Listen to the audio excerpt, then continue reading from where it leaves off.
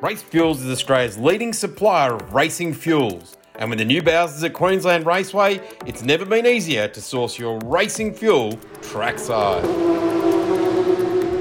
Alf Race 102 is imported racing fuel direct from Europe. Offering power and protection, the Alf Race 102 is a popular fuel with racers seeking gains over pump fuel. Improve your lap times with Alf Race 102. racefuels.com.au for all your fuel at the racetrack.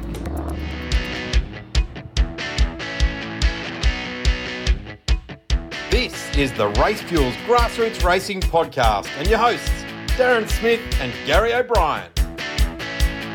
Well, welcome race fans back to the RaceFuels Grassroots Racing Podcast. A big shout out to RaceFuels. Boy, they have been busy. They've had drifting at QR. They have had so much stuff happening at Sydney Motorsport Park Estate Round and drifting and every other event at SMP. Phillip Island's been alive, and they were at Calder, of all places, on the weekend. Welcome, ladies and gentlemen. If you've joined us for every episode so far, well done and thank you. You've been very, very loyal listeners, and I hope you continue to join myself and my partner in crime, Gary O'Brien, who has been up on the mountain. He's been at the Gold Coast. I'm not going to give him too much more of a shake-up on that because I've been to Calder. The mountain and the Gold Coast are contrasting to Calder. Yeah, thank you, Daz. It's good to be back with another podcast, and I want to hear more about whether you actually got a rotary out and went around the Thunderdome. No, I didn't, and we will move on from that rapidly because although we have got an awesome guest coming on and a world competitor, and strangely enough on a grassroots racing podcast, Gaz, and we'll touch this at the end when we're talking results and things. Mr. 12 times, Tony Ricciardello, I doff my hat to you and your race team and the whole family because he had them all there on the Gold Coast on the weekend, didn't he? Yeah, next one will be a baker's dozen, won't it? Yeah, and who knows? They've brought out some big guns to try and stop him from winning them, and he just hangs in there, doesn't he, for getting the next one? Certainly does. Let's get into our guest for episode number 37, Gaz. Looking forward to this. Yeah, grassroots, well, that's where he started, on the rallying scene, and a lot of it will be about his rallying exploits, not only in Australia, but in the Asia-Pacific world, also in England, or Britain, Great Britain, we should say, as well as it's done the transition to a bit of tarmac rallying and tarmac racing, and these days he's a TV presenter. He's Dean Herridge. Gaz and Daz, great to join you here on your podcast. How are you both? Oh, fantastic, Dean. Great to see your smiling face. It's still early in the day in Perth. Very good, Dean. Great to be here. 1976 here, mate, apparently. Oh, that's how Adelaide gets to 1983 then, is it? Yeah, exactly right. Well, there you go. Dean, thank you so much for, in the middle of your workday or near the end of your workday, taking the time to chat to us here on the RaceFuels Grassroots Racing Podcast, episode number 37. You may ask before you do why it got to number 37. We just thought we'd start at number 37 and then work our way back to one and go, well, that's all right. We've done 37 of them. I'm wrapped that I'm even rated in the 100, mate, and that you guys, the legends that you are of motorsport would even have a chat to me. So we'll have him on again, Gaz, I reckon, in 12 months. Oh, geez, we'll do a part two. He's pumping your tyres already, isn't he? Oh, no, he's referring to both of us. Yeah, I mean, maybe we just hand over the microphone to him and he can interview the two of us. So maybe that's episode 38. Well, he is something of a renowned interviewer, isn't he? We'll work with him this year. I'm sure we'll get to that. I'm sure we will definitely get to that. Dean, our first question to everyone that joins us is, and to many, it's probably going to be pretty obvious with you, but how, where, when, what was your first memory of motorsport, whether it be I guess, where you've made your name and you're living in the rally stage or a speedway or a racetrack? What's your first memory? First memory of motorsport in general was probably the introduction that I had with Dad. Dad did motocross, did tunnel boats, did offshore powerboat racing. He's never had any money because he's done all these weird and wonderful things. and got involved in rallying when I was like year 7 at school from memory, like 10 years old. Dad's a 1600. I remember being in the back of the service wagon, a Gemini wagon that his mate owned, and we're doing the rally together. And it probably where that came from. Obviously, you can't do rallying until you have a civil road license to be able to transport between stages. So I didn't get my taste of rallying until I was 17, which was still quite young.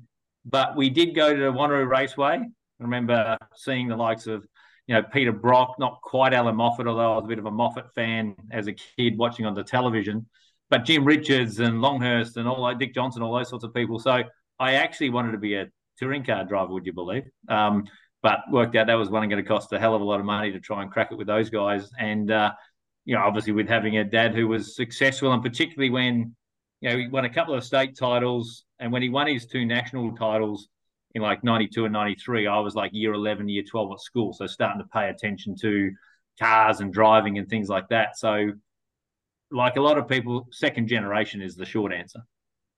It is actually the short answer, isn't it? The second generation going along with dad or uncle or whatever it might be. In that, I guess, that first and early exposure to motorsport with your dad and the rallying scene, what was the first time you got behind the wheel, whether it be not necessarily the competition, but you remember sitting behind the steering wheel of something and going, wow, I can just see over the... Well, you are quite tall, so you can probably see over the steering wheel. I still can't see over the steering wheel. Not in my seat position anyway. But making car noises and all that sort of stuff like we all did as kids. Well, definitely did that. And we were lucky. I grew up in a regional centre called Northern, about an hour out of Perth, and we had 10 acres, which wasn't a lot, but on that 10 acres, Dad ran the livestock transport business that he ran at the time. We had a bit of a 5 acres out the back that I could run around in, and we had a little Toyota Corolla. And essentially, that's how I learned to drive. Actually, wasn't my dad who gave me my first driving lesson, would you believe? It was actually my nana, his mum, out mushrooming of all things in a Land Cruiser. But anyway, that's another story. But I would at that stage move anything. If Dad wanted the car reversed out, if he wanted something done, I would do it. I loved driving cars, being in it. I soon worked out that it wasn't actually that hard to get fuel for these cars, but Mum and Dad made it hard, because otherwise I'd just burn a tank of fuel on a weekend, cover all the neighbours, clotheslines with dust and stuff. So I had a touch point on cars and four-wheelers and stuff at that point, but not in any real competition as such. I think Dad was probably right at the prime of some of that when I was doing this, and either right or wrong said, be a kid, concentrate on your school, and when you've done that, we'll make some stuff happen.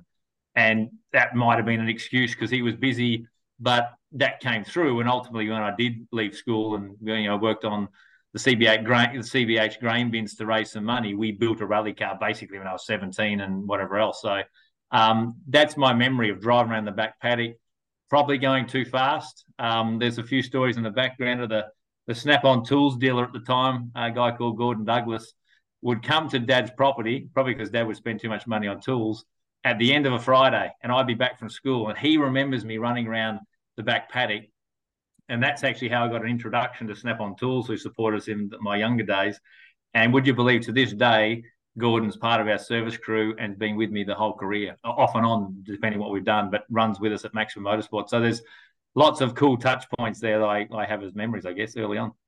Now, there is also another sport that you had to fight rallying off, because you were chasing the ashes. You wanted to go and play cricket, and you had a bit of a stint playing cricket there for a while too, didn't you? Geez, you've done well on your research, mate. We obviously spent too much time together. Well, as a kid, it was field hockey in winter because my family did that.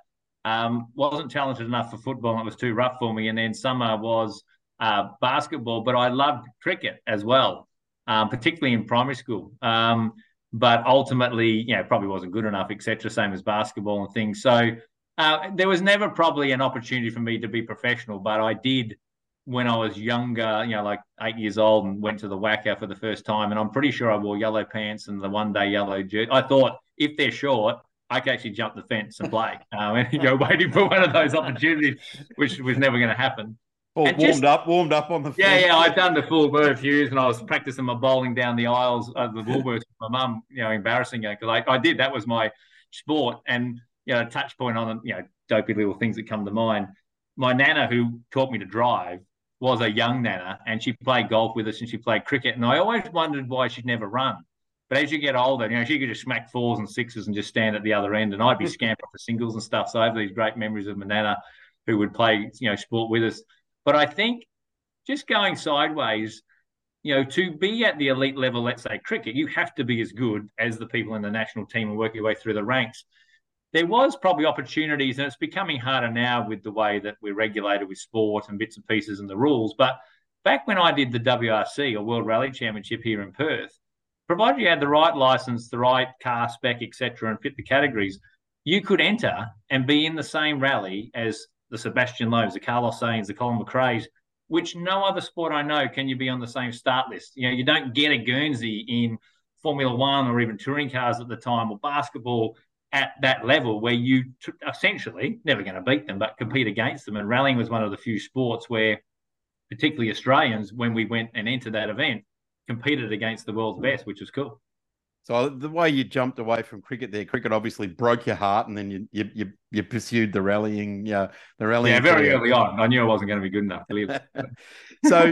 So Nana taught you to drive in the Land Cruiser, picking mushrooms in the back of the 5 acres where the trucks and the livestock are. What was then the first, I guess, competitive stage you fronted up at? First outing. Once again, Dad busy, travelling away, being a driver. We had an ex-Phil Myers Toyota Corolla, which was caged out in bits. And I guess before I could, once again, I still don't have my license at this stage. There was a tarmac rally sprint series, which was held in a place called Kwinana here, in the southern suburbs of Perth. And at that stage, I was, close to being able to come up to Perth, and Dad was starting Maximum Motorsport. So I am about 16 odd. And we entered that, and he thought, well, to give us a gauge on how he goes, he put Glenn Dunkerton on board. Now, Glenn's actually the nephew of Ross and the son of Jeff Dunkerton, who's quite famous and won, state titles. And he and I shared a car together. So my very first competitive outing against the clock and, properly entering was in this sort of bright fluoro ex-Phil Myers Corolla, doing a tarmac rally sprint of all things in Kwinana before we then, I think he returned serve and I did an autocross. And my very, very first rally, I was on my P plates. I remember the number 43 front-wheel drive Lantra. There was a story to why I was in a Lantra of all things, and that was, like I said, basically fresh out of school, but had my license and away we went. I guess he lent you a Lantra, did he? Well, no. In actual fact, the funny story was my very first rally car, that Lantra, was left-hand drive, and it was brand new at the time because Hyundai Korea sent 2 cars out to do adverts or advertisement in the middle of Australia. Obviously doing the advert using our country. And rather than send them back to Korea, probably going, well, why on earth would we do that? We'll just leave them with the local distributors who, of course, can't do anything with a left-hand drive rally car or left-hand drive road car. So the local distributor in WA basically went, I've got these cars, they're probably only good for rallying, and did goodness knows how cheap the deal was for my old man. And at the time, he just sort of finished with Subaru, because we're talking like 1994.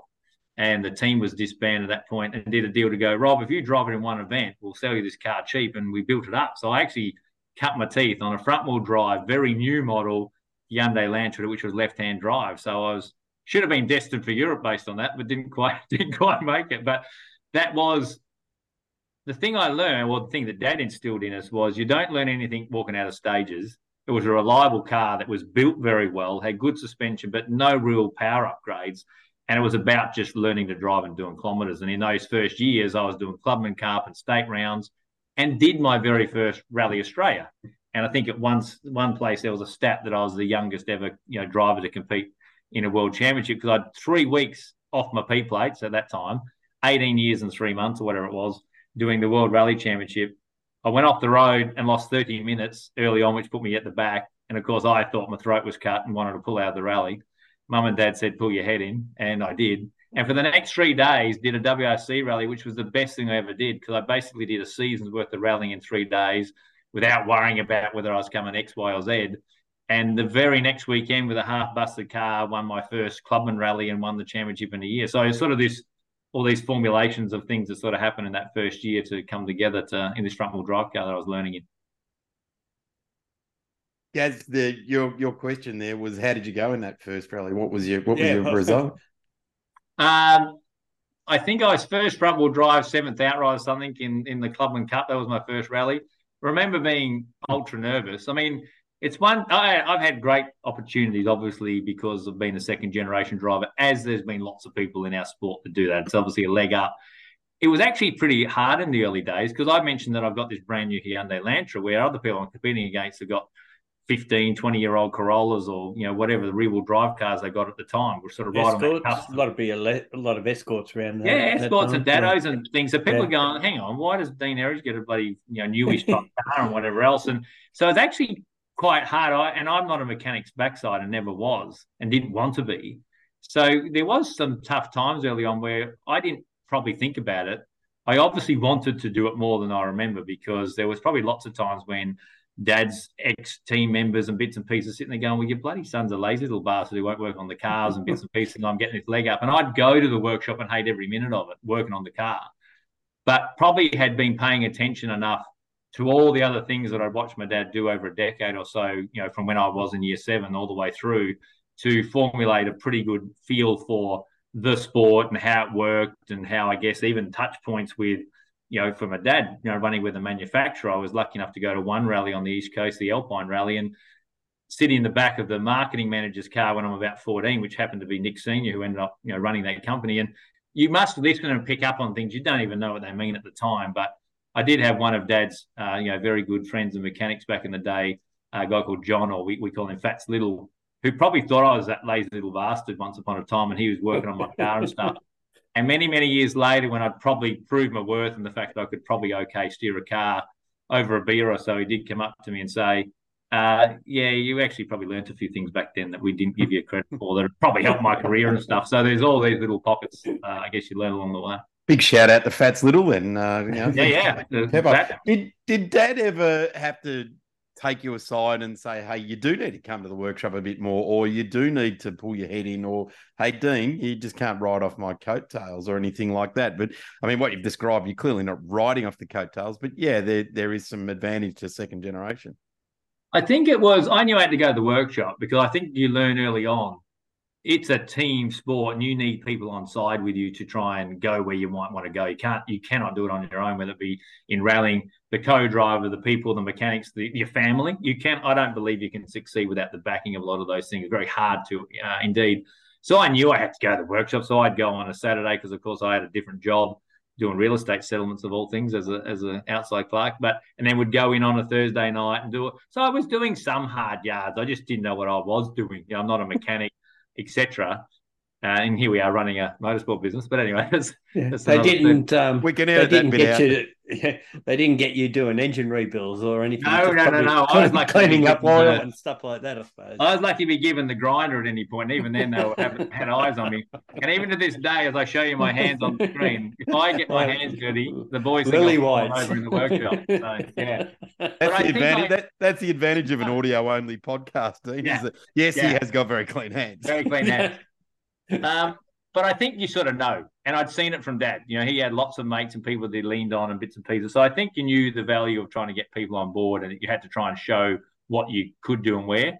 The other thing about being a second generation driver is that you are sometimes, right or wrongly, given, if you don't like Rob Herridge, you automatically don't like Dean Herridge. If you sort of do like Rob Herridge, you do get some stuff. So there's far more positives than negatives, but there was some negative space in there early because you do get some opportunities, which clearly the positives outweigh the negatives. But I feel like if I didn't really want it deep down, you would have bailed out and done something else. And, I've only really worked that out many, many years later when people come up to me and go, you so much wanted to be a rally driver, you do this and you miss this party. And I used to do some of the things Dad did, even though I was not professional or anything at that stage. He didn't drink for a month before a rally. So I just adopted that. So at even a young age, and we're going to the pubs and the bars with my mates when we're 18 and all that sort of stuff in Perth, I wouldn't drink. And I religiously didn't drink on Perth. I wasn't sneaking one in because that was my mindset to go, well, this is what my dad did and he's been successful. So I trained and went to the gym and didn't drink and took some of those things on board. And only my mates later go, Jesus Christ, you sacrificed a bit to do that. And at the time, that didn't feel like a sacrifice at all. It is interesting being whatever sort of motorsport you're in, of all the genres, it is about 1.5% of the time you actually get to use the equipment. and then 98.5% of the time is waiting. So when you do get to that 1.5% of the time, you don't want to jeopardize the 98.5% of the time, what you can do. And I totally get that mindset, and it becomes diet, nutrition, it becomes training, and to now, the modern competitor also will use some psychological training as well. Yeah, and to jump forward, when Possum passed away, Subaru brought in a guy called Jeff Bond from the AOS, who I'd met previously doing a motorsport camp when motorsport hardly knew anything about diet, nutrition, and bits and pieces. I remember going on an AIS camp with some Jason Brights and young Stephen Richards and Michael Guest and other people like that. There was now look back and see where everyone's careers went. And that became, he became a sports psych for us for the rally team that went right the way through to Molly Taylor when she drove for the Subaru team. So, those things became a really important touch point. And this was the advantage that my dad was bringing. I've never had a driving lesson from my dad ever. I think he's probably only sat with me 5 times in my life, either because he doesn't trust me or maybe we would sit next to ourselves because we were awful passengers generally. But the thing he was good at, he said, this sport is 50% mental.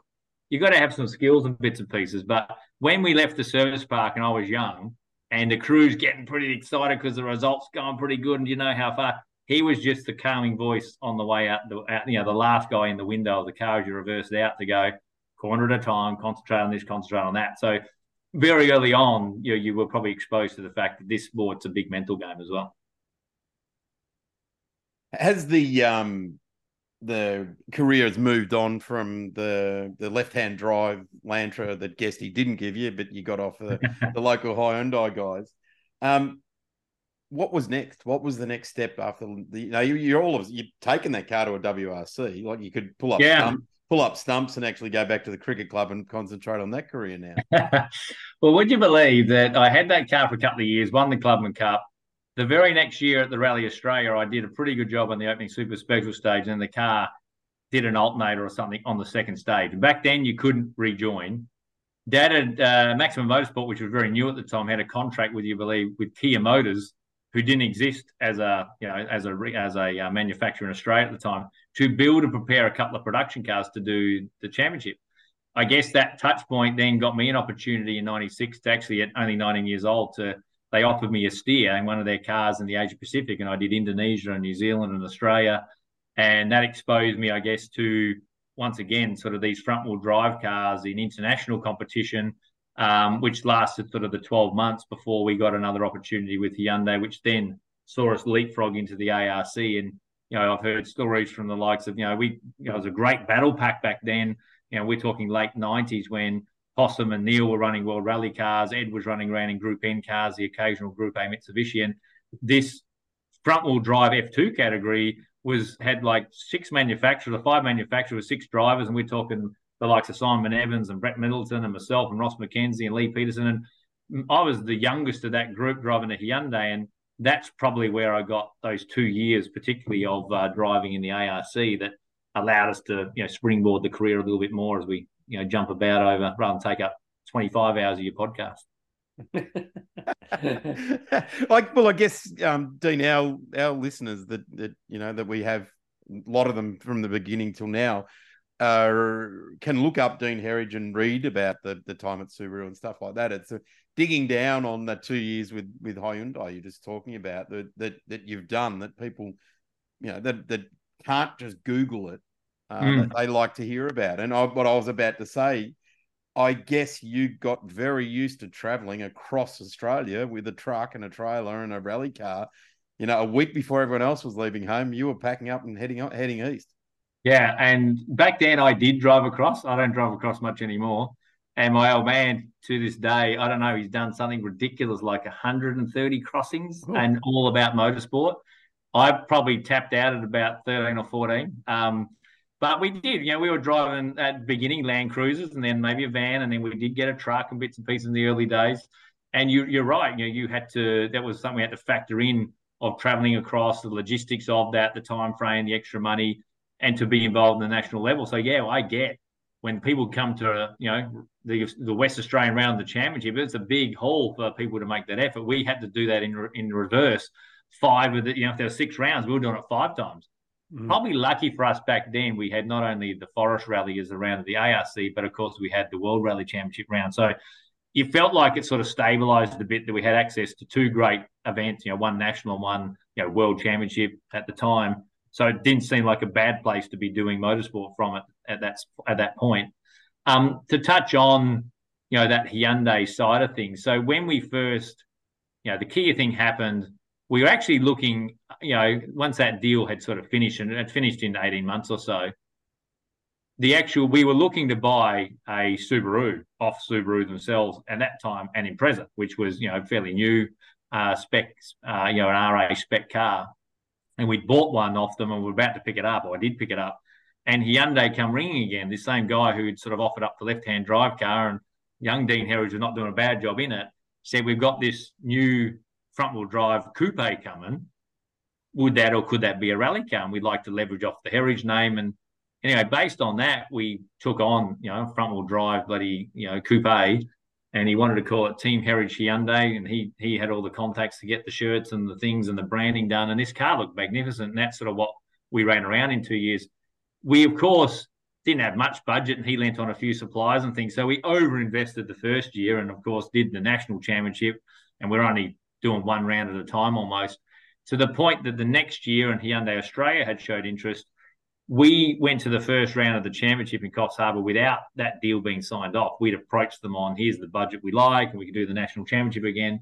One of the stories that's never really been told, because it didn't need to be told at the time, was we had a meeting with Nick Senior and Subaru at Coffs Harbour at that rally, because Possum had rocked up, and at that year, and we're talking like 1988 or something, he came on his own in a Group A car. There was no Group N car like he'd sort of had in the past with Greg Graham or one of the New Zealanders.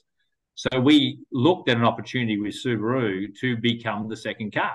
And at this stage, I'm 2021 or whatever it is, and it was myself and my co-driver Glenn McNeil for that year, and he just sort of stepped in with us on that front with Nick Senior, who was sort of the boss of Subaru, about, hey, for the rest of the championship, or what would the likelihood have been able to be run a second or a Group N car? Had a meeting. He spoke to STI in Japan about obviously the possibility of being able to get cars / parts for it. And when we got back to Perth, there was an offer, I think faxed back in the day, of a deal to be able to run as the second car to Possum Bourne. We had to be involved in the build, provide a couple of people, provide a bit of budget for it. And on the same day, or if not very close, my memory is the same day, we had the fax come back through from Hyundai that said, we're prepared to sign the deal. And of course, you're going, shit, we've overinvested on this front. We got this outlay of money that could be topped up and we could run with Hyundai. We got to find another bucket load of money and go down this Subaru route. And would you believe we knocked the Subaru deal back? The paid opportunity to be with Subaru and Possum, we knocked back to go down the Hyundai path. And that's why in 1988, our second year in that F2 category, Forest Rally was the next round. It was round 2. And here's this young Cody Crocker who rocks up out of sort of nowhere, going, I've got a phone call from Nick Senior who said blah, blah, blah, blah, and why would you say no to that? And so in some ways, the Cody opportunity was a one-off based on the fact that a bit of legwork had been done, and he and his dad and his co-driver and Greg's father and stuff all got really involved, and him and his mate Paul Kane, and they put it together and helped the whole deal come together. But it was a one-off at the time, and he obviously took an opportunity and then another rally, and of course formulated his own career, which is a different story. Skipped forward past the Hyundai, and I went to the UK and stuff. I eventually landed back at the ARC with my old man going, oh, my Lord, we're now spending our own money trying to drive the same car as Cody Crocker, who's now 4 years into his deal with Subaru, thinking we have totally made a mockery. This has been a shambolic decision-making system, and Dad's about to fall on his ceremonial sword. And then from that, anyway, the rest is history about where I went. But there were some critical junctures that could have gone either way, and motorsport is about timing, and we made what we thought was the best timing for us, and maybe it was. Maybe I would have screwed up that opportunity and not got another one, but we didn't tell that story much, and I think that was even a surprise to Code back in the day, who's still a very good mate of mine. So, was Possum aware that you might have been coming on board in a second car at that stage? I don't know specifically. He would have done, because obviously his team ran it. Yeah. And no doubt he would have looked at it and thought, what am I of idiots the Herridges are for knocking back that deal? So because obviously it was his company and their legwork that would have put that second car together and bits and pieces. So, yeah, I have no doubt. And obviously Dad and he were teammates in 92, 93. So there were some touch points around Possum and bits and pieces in those times. So I don't know if Dad and Possum got on uber well. And, eventually I did join the team in 2002, and Possum was still running the team, and he was, the lead driver when I joined that team. Group N had just become the new formula for the Australian Championship. So, and that's when I joined on board after knocking back a deal with Mitsubishi, ironically. So you just got good at knocking back deals. Yeah, we're good at knocking back things, aren't we? Crazy. These days he doesn't miss a flight out of Perth. He's like, oh, we're off. Yeah, come on, we go. Sign everything. Oh, we're on everything. You just glossed over the fact that you went to Europe for 4 years. Was that for motorsport? Oh, not for 4 years. Sorry. So after the 2 years of the ARC, and like I said, we'd done our Hyundai deal. So we're now talking 99, and I'd had a few touch points in driving my old man's four-wheel drive car, in state championship, and won some rallies and bits and pieces. I gained experience. Because of Dad's time with Subaru, and he did gravel notes for Possum back in New Zealand when he drove for them, and therefore did gravel notes for Colin McRae and, of course, Derek Ringer when they won in New Zealand in the Legacy back in the day. So Dad and Derek Ringer had become sort of reasonable mates. And at one point, when Derek left Colin back in the day, he became a bit of a coordinator for M Sport Ford. So when the teams used to come to Perth for Rally Australia, Dad would be sort of the local contact to help M Sport out, sort of via Derek Ringer initially, and then John Millington and those sorts of people to do the logistics for the team, to get them a workshop for a week or two, land and help with shipping, coordinating and bits and pieces. So obviously through advice, Derek Ringer, we lent on him a little bit on, well, here's Dean's career and bits and pieces. And his suggestion at the time was, well, he's obviously got, good experience, done 2 years of front wheel drive in F2 and being competitive in the national championship. And we sort of seen what he's done at Rally Oz. He said, you really got to, if you want to try and crack it over here, you've got to come over here. And obviously he was at the time co-driving for Martin Rowe with Renault in the Megans, the F2 Megans, because F2 was the major category in the UK. So it seemed like, well, we're doing F2 in Australia, although production-based, and these guys have got these fantastic, big winged, awesome front-wheel drive cars. Vauxhall had a team, and Renault had a team, and Volkswagen had cars. And so we went to the UK, and to lease a car was going to be uber expensive. So we actually, would you believe, freighted our Hyundai across to the UK and ended up doing the Vauxhall Rally of Wales and the Pirelli over there. I stayed at Derek's place in Scotland for a month or so, and then, lent on one of the M Sport mechanics we got to know, and we based the car from there. It was a bit of a disastrous run for us. We probably got what we needed out of it in regards to showing some pace, because I actually went and did a Zip karting test. Now, Zip's the company. Renault used to use them to test their drivers with on tarmac as a bit of a gauge and, match fitness and stuff. So they had these cars for Tapio Laukkanen and for Martin Rowe. So I went along to the test and took Tapio's car, and Martin was there. And would you believe, of all people, the young guy at the time who was running in the Zip karts was a guy called Gary Paffett, who, of course, was the McLaren Junior driver at one point. They sent me out with him, basically going, this time chase him, this time he'll chase you, all to build a report card that they'd send back to Renault before they'd potentially offer you a run in their gravel Megane back in the day. So I went to Hoddleston and went to this kart track and did all that stuff, and then flew back to Australia and was struggling with no money and all that sort of stuff.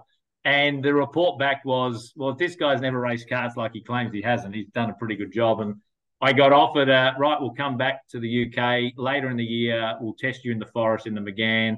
You're on the short list. I don't know, that was in my head going to be like August or October. And just prior to that, Renault pulled out of all world motorsport, including British touring cars and British Championship. And it was like, you're kidding me. So the only bit I got out of that deal was Renault, who were running in the UK, go, well, this is our last hurrah. We're doing okay in the World F2 Championship. We might go to the last round in Australia and see if we can win the championship. So guess who became the bunnies to bloody sort their logistics out? Was the guy who was trying to get a drive with. So we helped the team with logistics and find them a French chef, because, of course, they're French. So that was the most important bit, was finding someone to cook for them. And we basically had miscued. At the end of the day, this potential opportunity to test with Renault and try and do the British Championship, we then went back to, that's why I sort of made the flippant comment about in 2000, we've now come back to driving a Subaru Group N car.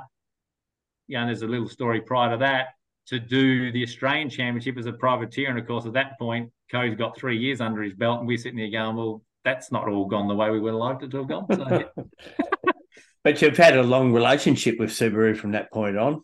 whether it Oh, be... definitely, Gaz. And to be honest, the tipping point was, so we ran that year as a privateer, and we obviously, we won the Privateers Championship. We were just behind Code and Ed, and the opportunity came out. I still to this day, it must have been Nick, I guess. Don't know how this deal came up, but in 2001, I got the opportunity to run with Les Walkton. Now, that was the first time, I guess, for me to branch outside of Maximum and my dad and bits and pieces, and I guess see how I went. And Les has got a history of doing that with plenty of good drivers from, back in those days. He ran Ed Ordinsky, he ran Michael Guest, and he's gone on to run Buddy Cody and Eli and Molly and all these sorts of people. So, even Simon Evans done some rallies with him. So I ran a year, with basically Les Walkton.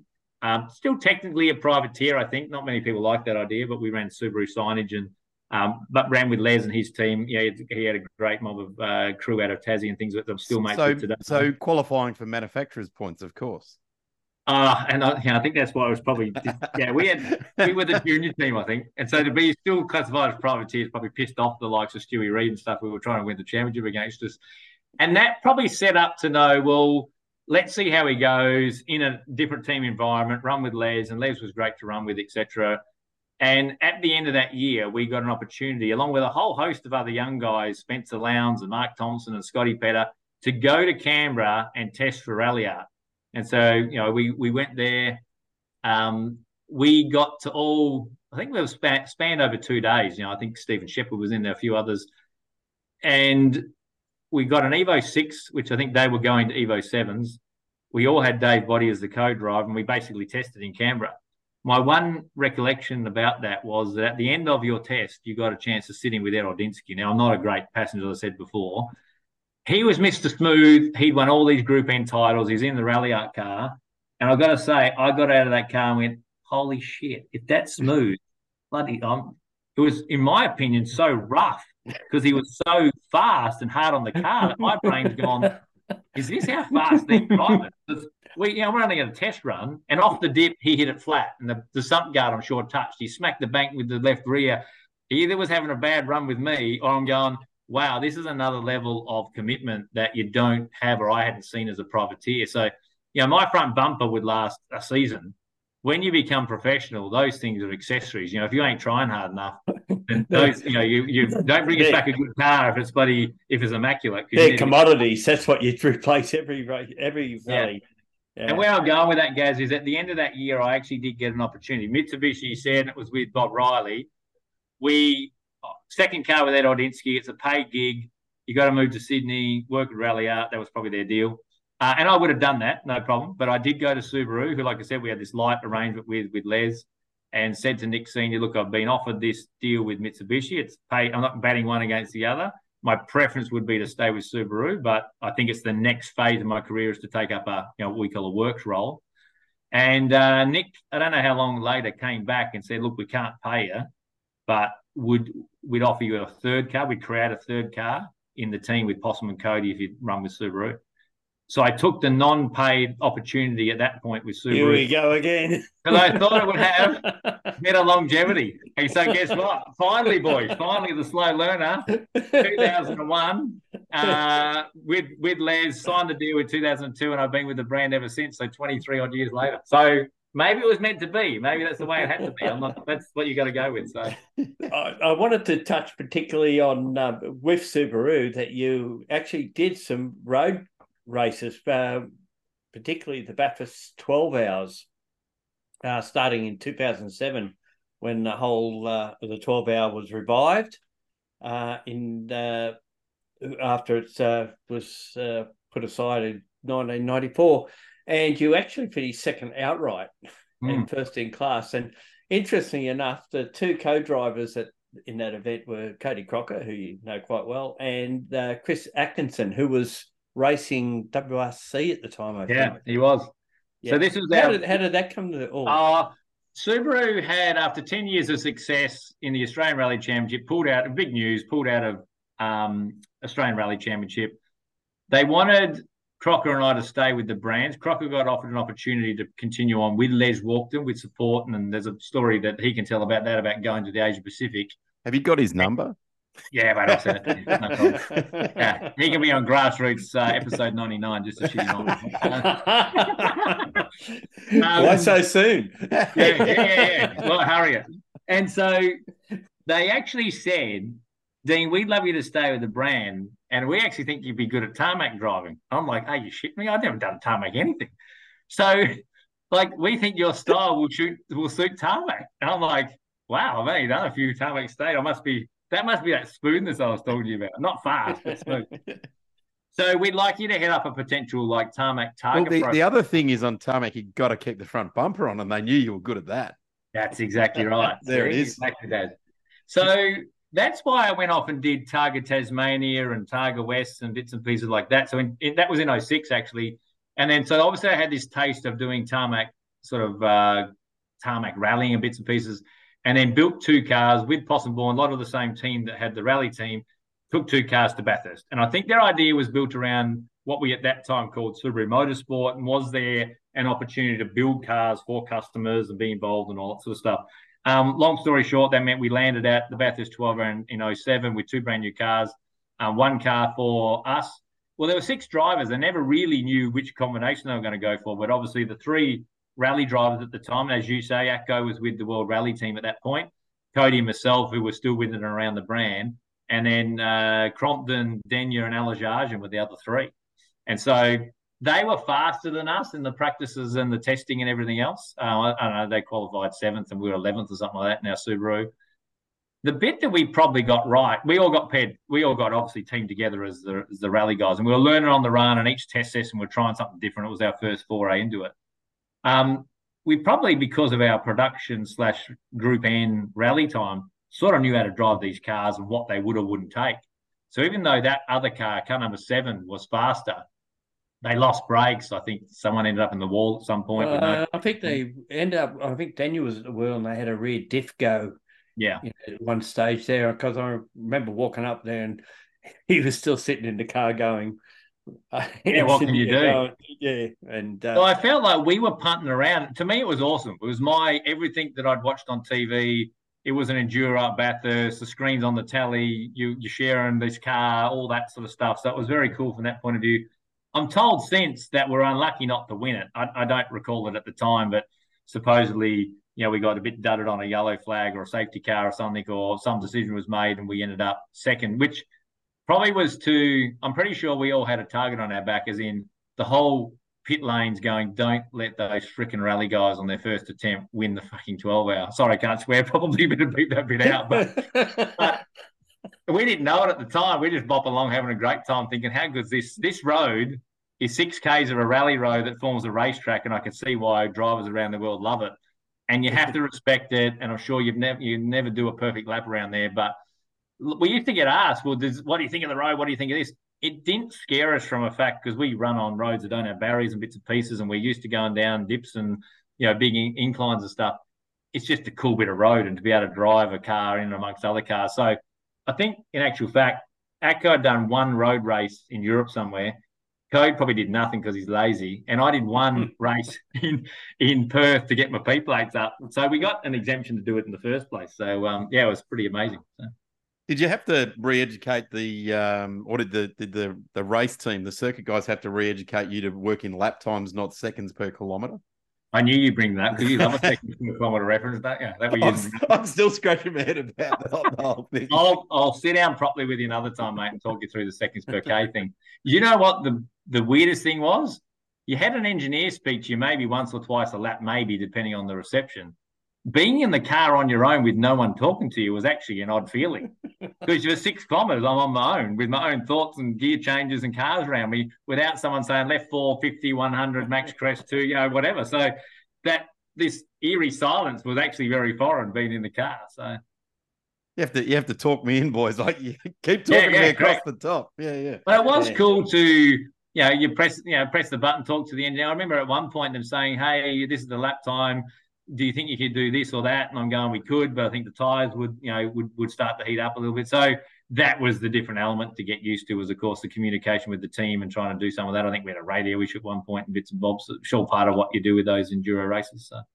Let's jump back to the dirt, the rally thing, and with Subaru, and what was nothing short of the behemoth of Southeast Asian rallying was the Subaru rally team led by Possum with you and Cody.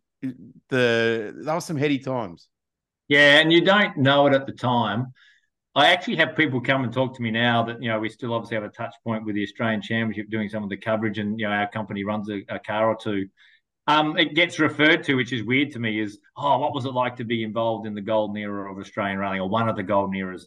And I think then when you look back over the last 45 or 50 years of the Australian Championship, there are pockets where it looks like, the Works Jackson teams and Ford teams and Greg Carr's and Ari Barton's, Colin Bonds and stuff, George Fury's, Ross Duncan's, these huge names that, I know from growing up or hearing the stories about.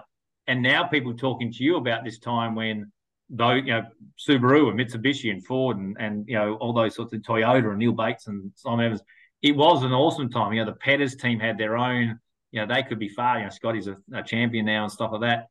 There was times, Scotty and I joke with Scott Petter that I think there was a rally in Adelaide where I think there was 16 seconds between the top five. And, that goes through cycles where, there's, almost a minute gap sometimes on some ARC rounds back in the day. It's heated up now as we speak today, which is awesome. So you didn't know any different. That's what it was. And you just had to fight hard. And if you had a spin, you were pretty much out for the day. But, you do now look back and you think of those names that we ran with and did and competed against. It was a really cool time, and probably also good because back then the rules were, Mitsubishi had a car, Subaru had a car that was governed quite well. There wasn't, I think one of the reasons Subaru pulled out was as it started to open up and we were trying to keep manufacturers in, Subaru were concerned on the level of trying to almost parity in a way from that point of view. So it was a cool time, and those cars fit directly into the World Championship Group N. So, some of my highlights, and I was probably better at WRCs, ironically, because I probably wasn't outright brave enough or fast enough, but I could run consistently quick without making too many mistakes. And I think that's why my international results were quite good. And we went to Japan and China and places like that, is because to punt one of those cars around, and, you would see on my very light CV that, winning New Zealand Group N. And I only did an interview about that not long ago because that was 2004, so nearly 20 years ago. The names of the guys in Group N back then, and we were, they're big names in rallying in general. It was Latvalas and the McRae's and, Alajian and Nasser Alatir and those sorts of people, Legato, just names you think back now that you go, wow, they've gone on and done some things. So it's pretty cool to be around that era. The 2004 rally in Canberra, I'm trying to think, was that when you won that rally? Yeah, the APRC, and I'm trying to think if that was when Neil and Simon had the Corollas in that end. Yeah, so I think that particular year they did have the Corollas, what they called the NP cars, or the prototype Group N cars. I remember being at the mine shaft, and Simon had given us some red T-shirts that might have said Toyota on them. And amongst the 8,500 people that were at the mine shaft, which is the most spectacular piece of rally road for a spectator, I would never want to drive over it. We were the only four people in red shirts. Everyone else was in blue jackets, and it was cold and we wanted jackets, but we thought, no, we've got these T-shirts, we'll represent. But that was just massive. The Blue Army, as they were called. Yeah, they didn't like being called Smurfs. I think I joked about that one time. They didn't like Smurfs. Oops. Yeah, because they would run off the back end. It was supported by Subaru. It was a Subaru Rally of Canberra back in the day. And they did. They ran the Subaru Festival, and people would come from particularly Sydney and Melbourne, and they'd join. And, I remember doing a show and shine on one of the evenings outside the War Memorial where these guys lined up and we did talks, and they had a tent at Fairbairn Park. And it was a massive thing. Like, that was huge for the brand to do that. It was a really engaging time for Subaru owners, etc. And at that point, the WX had only been around 10 years. So, from that point of view, that was, becoming an iconic car in itself, and sort of really lent to our language as a brand in regards to symmetrical all-wheel drive and boxer engines. And this almost, we were running what you could buy on the street, rally eyes with cage and suspension. And here we are taking on, at that time, Asia Pacific's best, and so that was formed part of what you're talking about with this sort of, great era for us. And the mine shaft? Things. Yeah, two things I could talk about. Just sorry for jumping in there. I agree with you about the mine shaft. It's very spectacular. And also, I'm not surprised that you got a free T-shirt out of it, even if it was the wrong colour. I might have an old blue one, mate. I'll fire one of those off to the collection. It was actually Evo actually gave them to us because the branding, being the same company, the branding on the sleeve was BF Goodrich, and they'd moved to the Michelin branding. And they were like, "No, you got to chuck all the Goodrich stuff out. That's got to go. That's got to go." You did too, yeah. Michelin and BF did a bit of branding. So did you end up with the right branding or the wrong branding? No, we had the wrong branding. Of course. Yeah. We couldn't be that well associated with it. But it was a free shirt, so it was. It was a free shirt. And he froze to death. Had pneumonia after, but that's right. It was freezing. It was absolutely freezing. But the beer was cold too, so it was just matching the temperature. Perfect. Okay. But the mine shaft is I remember seeing photos from the mine shaft. It's had a few evolutions, not the gradient or the drop, but I think back in the day I've seen shots of Colin Bond and Greg Carr in escorts kicking through it and probably going straight on. The time that I always did it, the thing about the mine shaft, as the name suggests, it's like running down the mine shaft. It's so steep. It's the steepest bit of road I've ever sort of competed on. But it kicks left at the top slightly. And normally in rallying, even though you've got pace notes, you sort of might use tree lines as a slight guide. There's nothing. There's sky. There might be a Qantas jet if you're lucky. Once again, as I said earlier, I wasn't the bravest, fastest guy. So you needed an Evo or a Crocker or a Possum to be the ones jumping it, because that takes some serious commitment. I might have got a little bit light and run down the bottom. But then of course, you hit the dip. So as you're going down it, you can't see. You're always trying to look through your roof vent. That's the angle you're on. So by the time you hit the bottom at speed, you've actually got to go 90 left around a tree, and that's probably second gear and stuff. So it's a daunting bit of road. And I think in the build-up to it, you sort of not outpsych yourself, but I know there's going to be all these blue shirts and a couple of red ones in there that were free, and you want to try and put on half a show. So you're sort of fighting yourself about, I've got a whole rally to worry about here, or do I try and be a hero on one spot? And as the vision would show, if you type in mine shaft or whatever else, there's been Kevin Shaw comes to mind where they've miscued it and jumped it. There's been Japanese drivers do it. But was it Paul Gover that messed it up one time? Paul Gover had a guest drive there and he messed it up and put it into a tree on the mine shaft. I might be, there you go. Be incorrect there. No, can you double check that? Because I'd like to use that against him at some point if that's just true. Ask him. Just ask him. No, I won't do that. I think the thing as well, when I first went to Canberra, I actually went. There was one opportunity where I got a chance to go when I was quite young in that left-hand drive for Hyundai. And we're doing this mine shaft stage, so we know it's coming up, but I've never been to it before. And we went, it was getting later in the stage. There's only about a kilometre and a bit to go before the stage finished. And we're going, maybe it was that back there. That's probably not a big deal. It's not until we got there, you always go, in recce, when you're just driving a road car, shit, do you want to get out and make sure there's a road on the other side here? Because I don't want to go down. So you knew, ultimately, when you're at the mine shaft. So. They were very heady days, as you said, for the Subaru brand. We've done the early career. We've done a little bit of the Subaru side of things. I'd like to touch on, I guess, which has been more recently in your life, is the international career, particularly into China. Yeah. Driving for Subaru again, like back in the mix with the factory again. Yeah, because I think, as I said, Subaru as a factory outfit had pulled out of the Australian Rally Championship at the end of 05. 06, 07, we did a bit of a tarmac stint in the 12 hours, Gaz said. And then there was an opportunity where the Chinese Championship was coming on leaps and bounds, and particularly Subaru as a brand were coming on quite strong and wanted to, I guess, leverage what Rally had done for markets like Australia and Japan.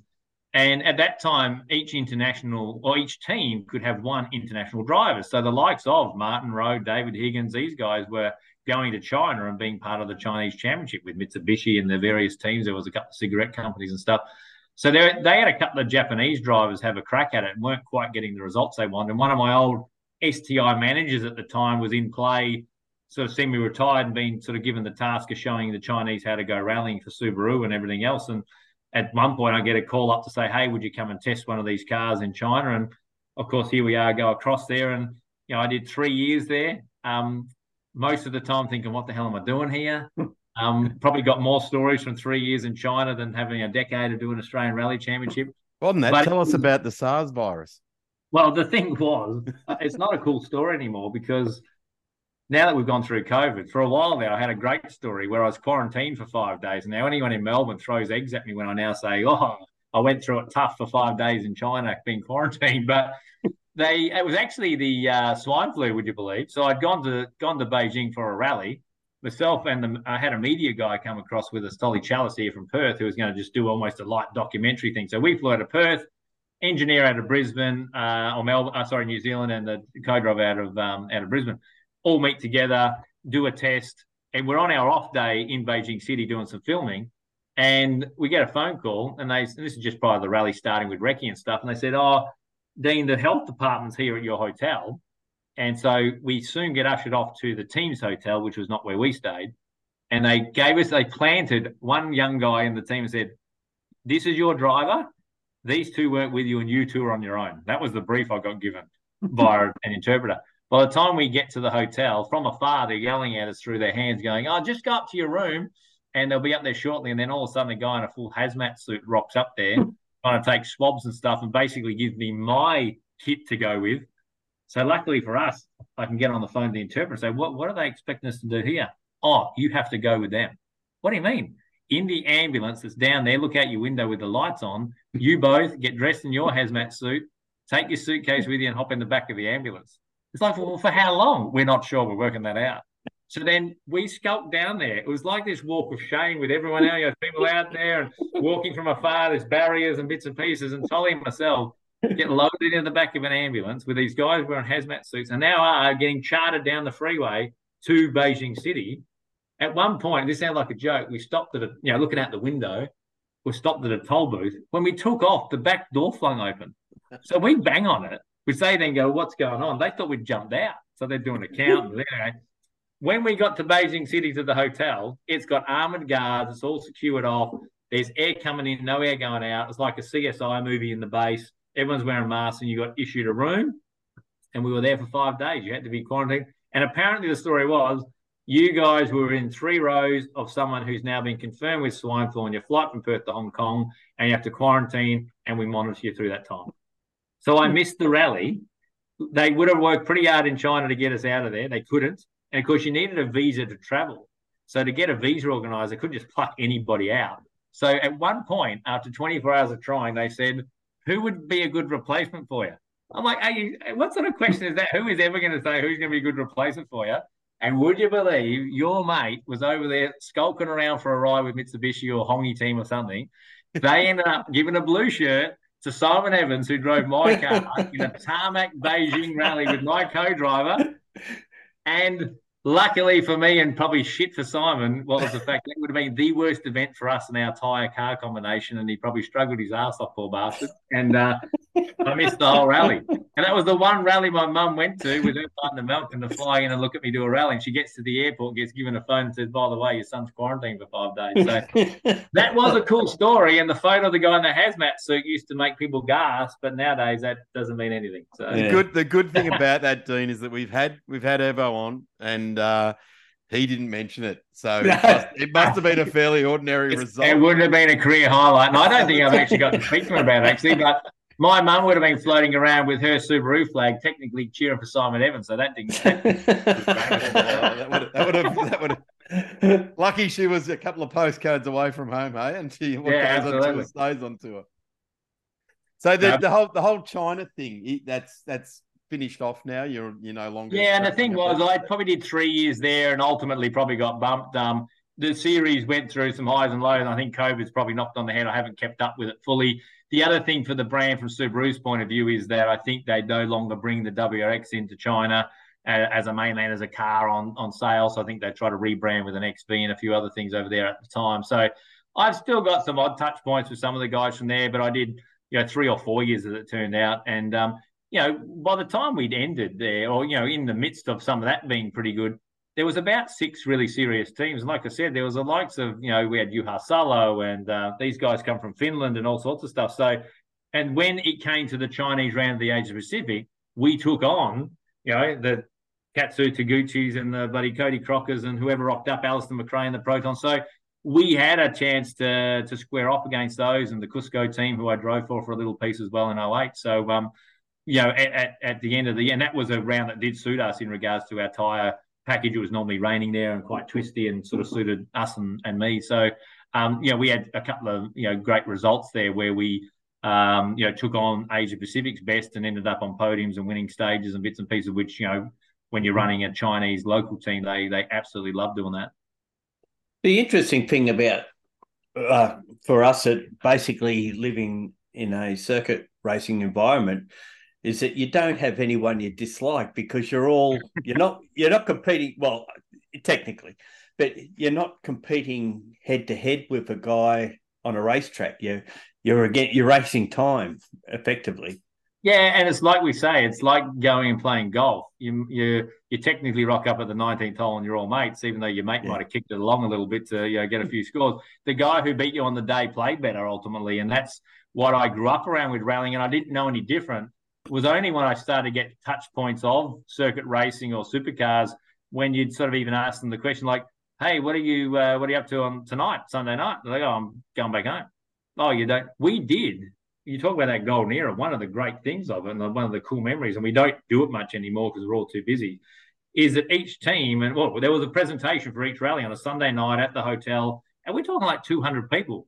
Toyota would take the whole team. They'd have 30. Subaru would have 30. Mitsubishi have 20. The local privateer guys have 10. And so there's 200 people having a fantastic night. And some of the after parties were legendary. There's some stories that probably should never ever be told and won't be told but everybody got on really well. I mean, like you allude to there, Gaz, that if you've got a family of 30, you're not going to get on with all of them, but just in regards to personalities. But as a general rule of thumb, the rallying fraternity is unbelievable from that point of view. And you get on well, and you go and do the presentation, then you go to the local bar down there, and that's why I think we all became binge drinkers, because I've talked about that 1 month. We wouldn't drink for 1 month, then we'd be a 2-pot screamer on a Sunday night at the presentation. We're back to being off it for another month till the next rally. So we never were.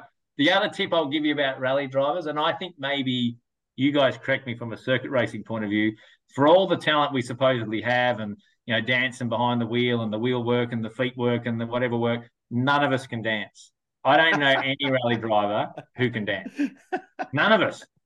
We think with a bit of liquid courage in us we can, but that just ends terribly if anyone's bothered to take a photo and look at you. Daz has a very pointed phrase that he uses when he commentates: dancing on the pedals.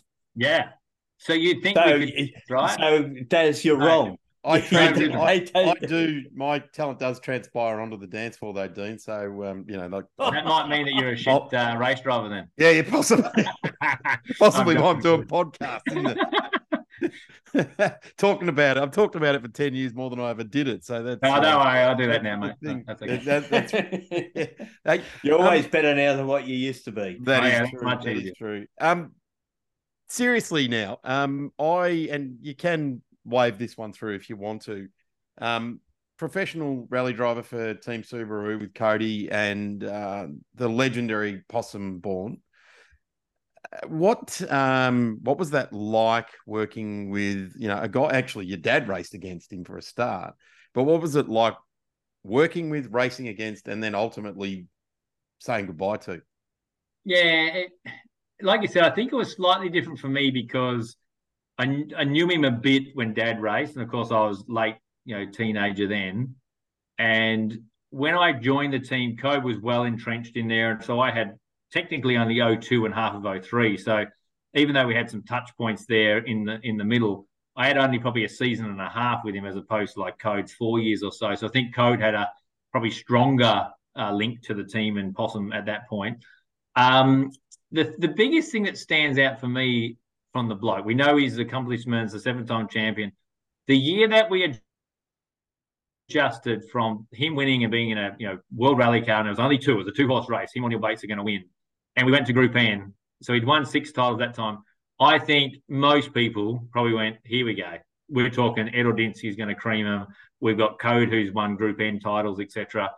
That year in 03, and I'm in the team, and I'm number 3, so you don't get all necessarily the good stuff. That's no problem. He got off to the start with no points. Broke, I think, drive shafts from memory or something like that. The first round had no points. He is a racer more than a business guy. He just did what was required, advanced up the list. We needed dog boxes. He made dog boxes, or got dog boxes sorted within 4 months. 4 weeks. No one else could do that because you'd have to get a budget, or do we have the budget? God knows how that company ran because he was just a racer. And the impressive part for me was how he went from being all these things going on, team and the environment and running from New Zealand and all the things that it takes to run a professional team anyway, and then hop in the car and drive the way he did and come from 0 points to win that championship to become his 7th in Group N is the bit that I went, wow, this guy's special. Up to that point, you could probably argue, well, he's got the best car and he's, come from this and that. And we knew he was a great driver. But for me, that cemented that, man, this guy is special. Probably an average businessman, but an awesome driver and competitor and just did what it took. I remember actually having a chat to Code at one point because so he'd won that championship in 02. So we're talking 03, and we've still got 3 cars running. Possum's joined as well. We were all pretty much told this might be the last year that we'd run 3 cars. So, Dean, you got to step up and probably get podiums. Code, you got to start winning, and Possum, you got to keep doing what you're doing. And I remember speaking to Code and go, mate, if we end up with this being a 2-car thing, how the hell are we going to get some of the stuff that Possum gets across the line?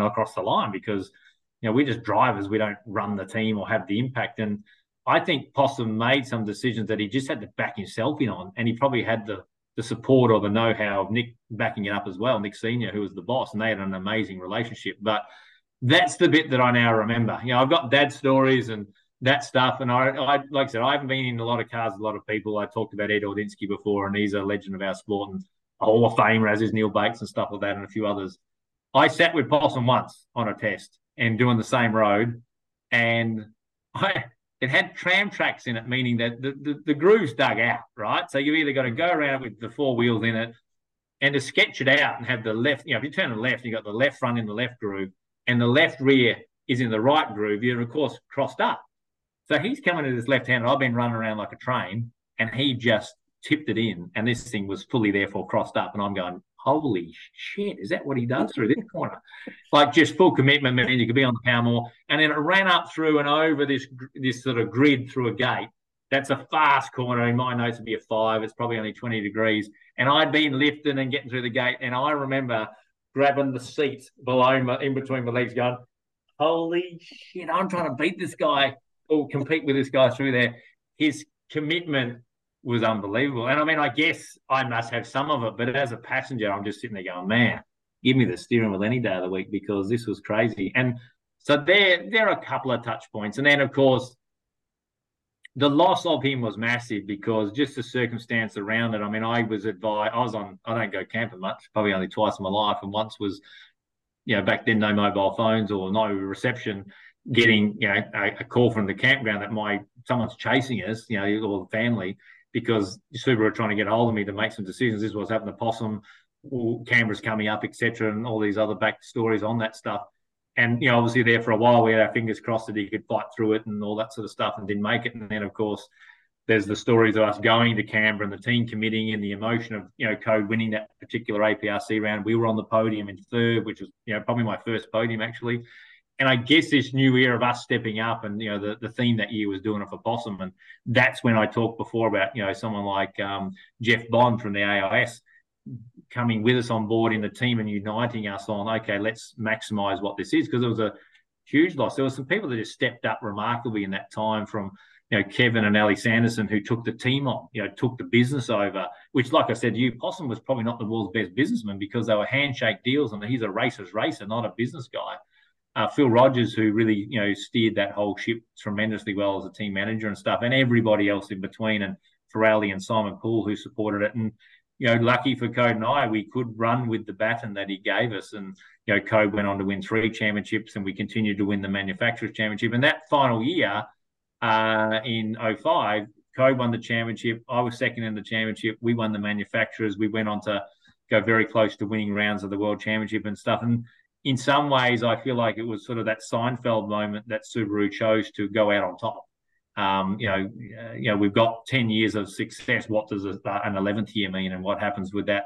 The plateau of sports marketing and all that sort of stuff. So that's probably part of that amazing story that we could run with that, and we lent on, and everyone dug deep to keep that going. So that 10 consecutive championships was Possum built it, and then he wasn't there, and everyone else had to step up to do that. And that's probably the amazing part of that story as well. And the full commitment from the brand, some of the key, management and exec teams at the time. We're talking, so Nick Senior was the brainchild and the boss at the time, and then people that we're still friends with today, from Toby O'Brien, Derek Ashby, and those sorts of people who were a part of that exec team, who went on events and were they believed in it as much as anything from a brand, and that stuff you'll never forget. Along with yourself believing in the brand as well, like 17, 18 years or something employed essentially as a guy to be on call for the brand when required, when needed, etc. To the point now where both you and your dad are back working for the brand and doing safaris in modern Subarus. Yeah, which is another cool thing. I think, Dad at one point many years ago, probably 10 years ago, when I think I wouldn't mind doing safari, thinking, oh shit, I didn't know you'd retired from gravel rallying and tarmac rallying. And he said, oh, I haven't, but no one cares anyway. But he hasn't ironically done anything since then. And he liked the challenge and thought maybe his skill sets would work towards that. And I think it was actually eyeballing a Pajero at the time. And I said, well, if we're so bro, if you're going to have a crack at this stuff, we're going to invest some money in it, you better pick a badge with some stars on it. So he got an XT, turbocharged Forester, and then learnt the craft of safari and, miscued on the first year, but finished and learned a heap. And then ended up, I think, got second, was leading at certain points in the Australasian safari. And now, of course, it comes back as Sunraysia over in Wentworth with Troy Bennett's team. And Dad loved it to the point that I think he always wanted me to go along or be a part of it. And it just clashed so many times with our business and bits and pieces that the very first time I went on safari was when I did it last year for the first time. And, effectively, I guess, because my relationship with the brand and bits and pieces, I probably got the better car, because Dad at that point's gone, well, I built this Forester, and then, you know what? I could build the Evo version, as I use the inverted quotes, and got an XV at the time, and then converted it with STI running gear and stuff. And that's where Dad's quite engineering. I'm not an engineer, anything. I said I wasn't a mechanic at the top of the show. He's just clever at that stuff. And because we know the brand so well, this isn't the rough, tough car. It doesn't necessarily, it's not jacked up, but it's smart, it's efficient. It doesn't lend itself to all of that. But Jesus, we fight the fight. And I'd love it when someone like Tony Quinn with his, Jackass style truck comes up to us, and I can't do a Scottish accent to say, but basically along the lines of, how the hell do you drive that bloody little Subaru so bloody fast through here when we know what we're going through? So, when we do states, and our company's won state championships and ARC rounds and bits and pieces, when we do this, we are, we're the babies of it. It's the David versus Goliath, and we're the David. And I sort of quite like the fact that everything on these cars is still production based. It holds true to the roots of the brand and our engineering that's so good. And I say we, because I feel like, I'm part of Subaru and still do a lot with them. So I think that's why this year they've continued to sort of back it. It was, Blair Reed's now on board at the helm of Subaru. He likes the style of that event. He thinks it's the toughest event in the country you could try and do. Finishing it's an accomplishment. And then the fact we could win a stage, or even maybe, if everything right, win a rally, would be unbelievable, because Jeff Ollams in his Dakar buggy, and I just mentioned Tony Quinn in his four-wheel drive, and you've got the Travises in their cars. These names and people that have done this style of events for a long time, and I'm only done 2 rallies, and of course to do it with the blue and gold is pretty cool. Well, what's your opinion on the crossover that's becoming more prevalent these days? We've got rally guys doing circuit racing. There's even a couple of guys like Simon, for instance, is doing off-road racing. Glenn Brinkman from Queensland, he's won state championship up there. He's doing off-road now as well. Is that good for their resume, or is it the experience of doing something different? I think it's both. I think, look back, rallying is probably one of the few sports where you can adapt. It's obviously difficult for a tarmac guy to jump on gravel, for instance. It's not as hard to transition the other way if you've got some car skills. Like when I went and did Targa, I'm not frightened by the car sliding around. It's still my Subaru. I know the Subaru very well. We go to track days. We do drive on tarmac. We do skid pan. It's hard to get your head around gravel and how much braking you do or don't have with a gravel tyre on. Let's look back at Colin Bond and George Fury and those guys who went on that successful, into the reverse. No one's really been able to do it the other way around. There's been Brocky did all right. And I'm told Brocky was one of the few who could adapt the other way around. And then he had a good support crew. yeah, as well. But he did rallycross and other things like that. And I think even Craig Lowndes touch point and did the Australasian Safari and Key Wheels car, and did obviously won the event in a very good car. So I think it's that fact that you can go where you would like to go based on rallying, because you look at the World Championship, people are fascinated by their gravel. They're doing tarmac rallies, they're doing snow rallies, all this sort of stuff. So you do have to have the skill set to be able to deal with that. And it doesn't mean everyone's going to be able to go and be a bloody him, but I think you can adapt yourself and probably do okay. Dean, another part of your motorsport journey is your, let's call it your media career, your meteoric rise to the top of the motorsport presenting side of things, presenting grassroots circuit racing in 2023, but particularly with Ross Dunkerton and now with Jess Dane. You're the one that's been charged with telling the story to us about the Australian Rally Championship. How did that come about, and how much are you enjoying it? It's probably because it was becoming harder to drive and easier to drive a microphone and have an opinion, probably. But in all seriousness, as a kid growing up, and I talked about wanting to be a touring car, the other thing that I actually wanted to do and thought would be a proper job would be a TV cameraman, would you believe? So I actually work experience at Channel 7 and Channel 9 and those sorts of places. I wanted to be a cameraman back in the day. One bit of great advice. To cover cricket, of course, just set and forget the camera. Yeah. Or maybe I can be a cricket cameraman. Yeah, there you go. Richie Benno and those sorts of guys. But anyway, look, it just happened to be that I guess through that I had an interest in media. You know, clearly we can talk. Dad can talk. Probably not everyone wants to listen to what we've got to say, but we're happy to have a chat. And it came up through Paul Mullen, who was running the ARC. I'd done a little bit of stuff here with Tolly Chalice, who has a media site outlet, and we did some state stuff. And then one day there'll be some fairly average stuff of myself and Bill Hayes trying to, host some local grassroots type motorsport here in Perth. And I guess you just took an opportunity and ran with it. You took an opportunity and ran with it, and then all of a sudden you're hosting, and then the rights change, and then you're with someone else, and the opportunity came again. And before you know it, 10 years have gone by, and you, like you say, you're almost go, oh, shit, was in that time I've touch pointed and worked with Ross Dunkerton, and now you did a little bit on your own on socials because as the sport was building, they brought Jess Dane along because I couldn't do a round. She loves the sport. She's really passionate about it. We became sort of hosts together, and here we are still doing the coverage. And then, as you alluded to I was fairly nervous, I got to say, when they said, "Look, have a crack at doing the trophies," the Shannon's Trophy Series with the likes of you two guys, and I went, bugger it, let's give it a crack. And I lean on you guys a heap because it's not my area of expertise, but to top and tail and be involved in a different side of it, I love motorsport. And I guess for me, the circuit racing, something I've just pointed into, and I'm not an expert at it by any stretch, but I love to be involved, and I like trying to tell the stories, I guess, a little bit. And I guess I have the driver point of view, and I don't go in knowing what questions I'm going to ask. I genuinely don't. I thought you would. And when I first started, I sort of had some stuff listed down. It's just literally trying to use the moment and your knowledge and what you know to ask, hopefully, a useful question. And particularly around rallying, that tends to work. And with some shows, you could ask 20 questions and only 10 get on air, etc. And sometimes you don't even hear the question. But I guess on the live coverage stuff, that sort of seems to work, and we can try and hold the conversation and do stuff. But it's my sport. I speak the language. Throw me at the soccer field, I wouldn't use the right language. Is it a pitch? Is it soccer? Is it football? Blah, blah, blah. So you can see through that. It's like when a sports presenter is trying to present your sport and they, pronounce the name wrong of the bloody legendary guy in your sport, and you're thinking, oh, God, I've heard it before on Channel 9, Yuha Cancun and all this sort of stuff. So I learned early, but, I know it's a service park, and I know their stages. It's not a rally race. It's not all that stuff that annoys you when you're in the sport that football players and stuff would do. This is my sport. If I'm going to cover and be involved in the media, I can't go and do anything else necessarily. Don't you hate it when they try and cross-promote cricket at motorsport or something like that? It's like, nah. So from that point of view, that's where it's landed. And guess what? Would I just go to spectate? Probably not. Yes, our company's involved still in this sort of stuff. But I'm not. It's there. I'm not going to give up the opportunity to.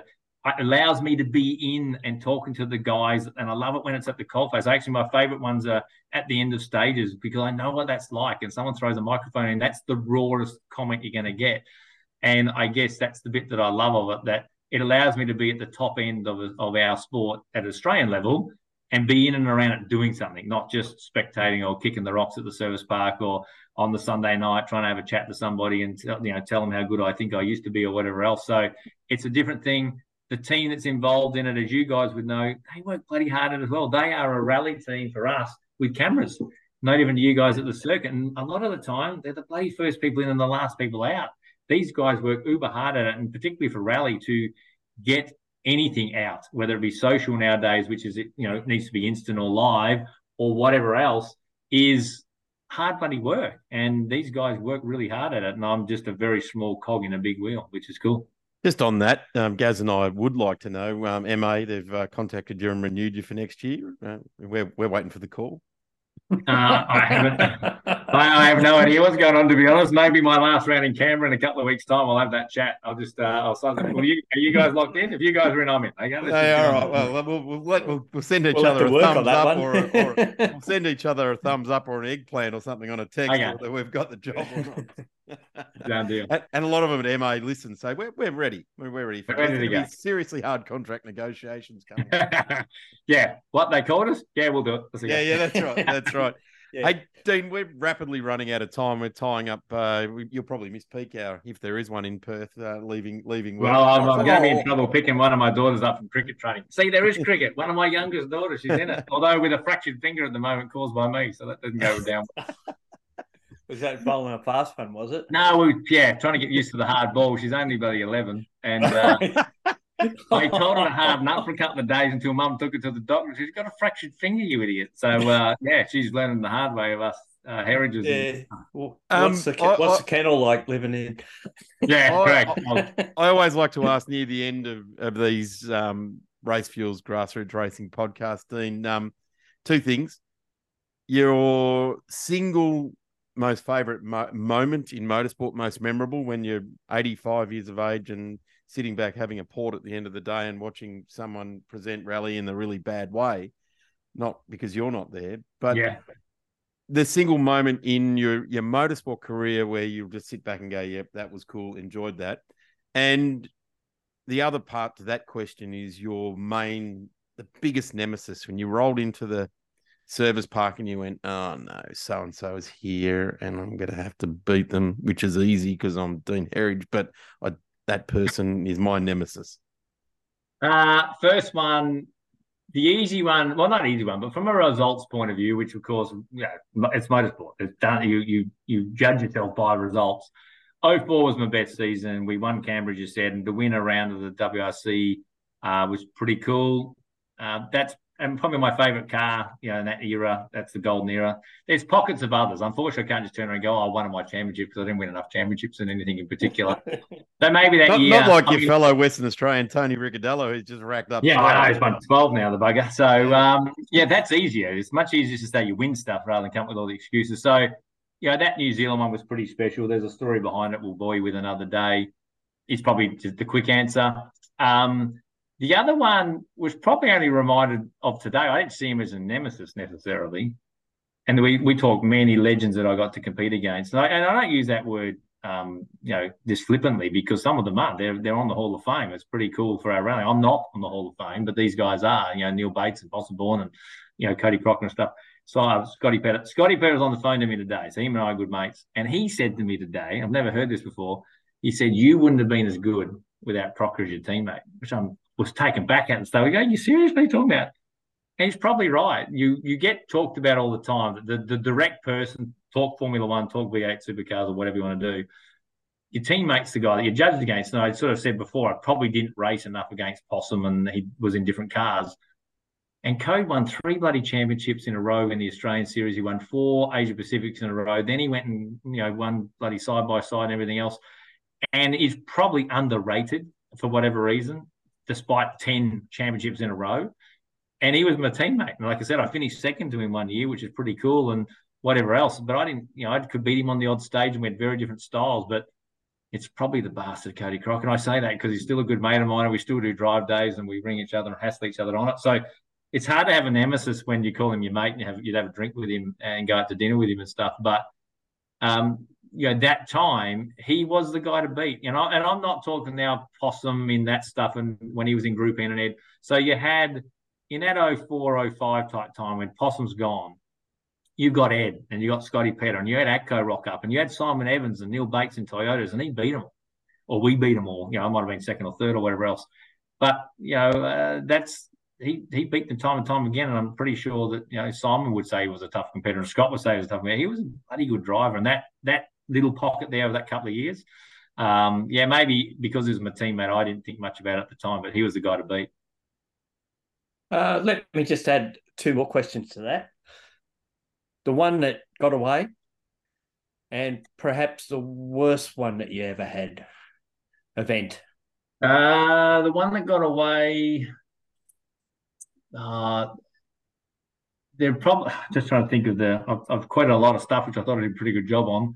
The ones that got away, isn't it funny how they slip from your mind? Those ones. Asia Probably Pacific, the one in Beijing where Evo sat in your seat. well, close, because I'm about to go Longview, Asia Pacific, my last time in what we call the GD07 Subaru, and we had Code there and all those guys, and we were leading the outright Asia Pacific side of the rally, which was pretty cool. We broke a gearbox on the first day, and I reckon I could have won that event. And to beat, we weren't doing the Asia Pacific at the time, but they'd all rocked up. It was our round. We were winning China, etc. That one's probably one that got away, which was sort of up there a little bit. Your other question, sorry, was the worst event you've been involved in. The trickiest one when I was really young, I talked about running with Kia, and I went to Indonesia. We had actually a regional rally there, but Jesus, that was an eye-opener. When it rained there on the plantations and stuff, I just look back now and go, man, I was like, I don't know, what would be an explanation of someone who's just slipping on the bloody, just a duck out of water in a lot of ways in regards to just feeling like you have no skill at all. What's that, dog on lino running? Yeah, we'll use the Dick Johnson phrase. That's what it was like. I mean, I was understeering off and terrible. We ended up finishing and stuff and doing a very good job as it turned out. But man, it was just a baptism of fire. I think we got rocks thrown at us by the locals at one point. And at 19, I hadn't travelled overseas much, and it was just your brain's full. I just mentioned before, Dad had mentioned this is a mental sport, mate. My brain was at max capacity at that point, thinking, what the hell is this stuff all about? And I've got this front wheel drive, Group N Kia, sliding around like a dog on lino, smacking into bloody, rubber trees and all sorts of stuff. Not rubber in the sense they bounce back, but that's what they make them for. They still do damage. And a circuit racer would say rubber tree. Oh, you went off the track and into the wall. So, that's probably the one that but it toughens you up to become better. You learn by by the experiences, and then that's what happens. You go and do these tough events and you fight through them. When you come then back and do what's a more familiar rally, you are much better and match fit for it. So, they were harder to answer than I thought, Gaz, because we race drivers or rally drivers just dismiss those out of your mind. They don't exist. That's why we had to remind people never ask that stuff. No, we have to go really dig deep and make something up. So. Dean Herridge, you got to go and pick up an 11-year-old with a very sore finger that just happened. Well, I'm in trouble because of the fractured finger. Now in trouble because she's probably stuck on the street somewhere. I'm going to be you two for why I have a missing daughter and she'll be on a milk carton. There you go. Next time you're on a road trip with the girls, put the podcast on and make them sit through an hour and a half of that. There you go. Is that punishment or a reward? The reward. Good girls. Good girls. Well, at least they know I was busy doing something. I just didn't forget about it. Yeah. Dean, thank you so much for your time. It's been terrific and can't wait to get you back to a circuit race and host and hold the whole show together for us. Yeah. Mate, I look forward to it. Hopefully I do a better job. But no, great chatting to you guys. It's been fun. Saturday night at the pub again. Yeah, all right. Yeah, done. There you go. And I'll tell you all these little stories we couldn't tell now. We'll bring the recorder and just hide it under the seat and get the real story out. Done deal. Thanks very much, Dean. Thanks, guys. Tell you what, Gaz, we're going to have to deal more on the guys that come from the gravel, aren't we? They love a chat. Simon Evans and Dean Herridge have just absolutely entertained us from the get-go. And like what we did with Simon, it was like, we have to wrap it up now, Dean, even though his daughter's somewhere at a cricket ground in Perth waiting to get picked up. Yeah, definitely so. We should branch out and do a little bit of off-road stuff and maybe get a hill climb guest on, but maybe get Dean Amos on shortly. He's just won his first Australian hill climb championship at Ringwood Park on the weekend.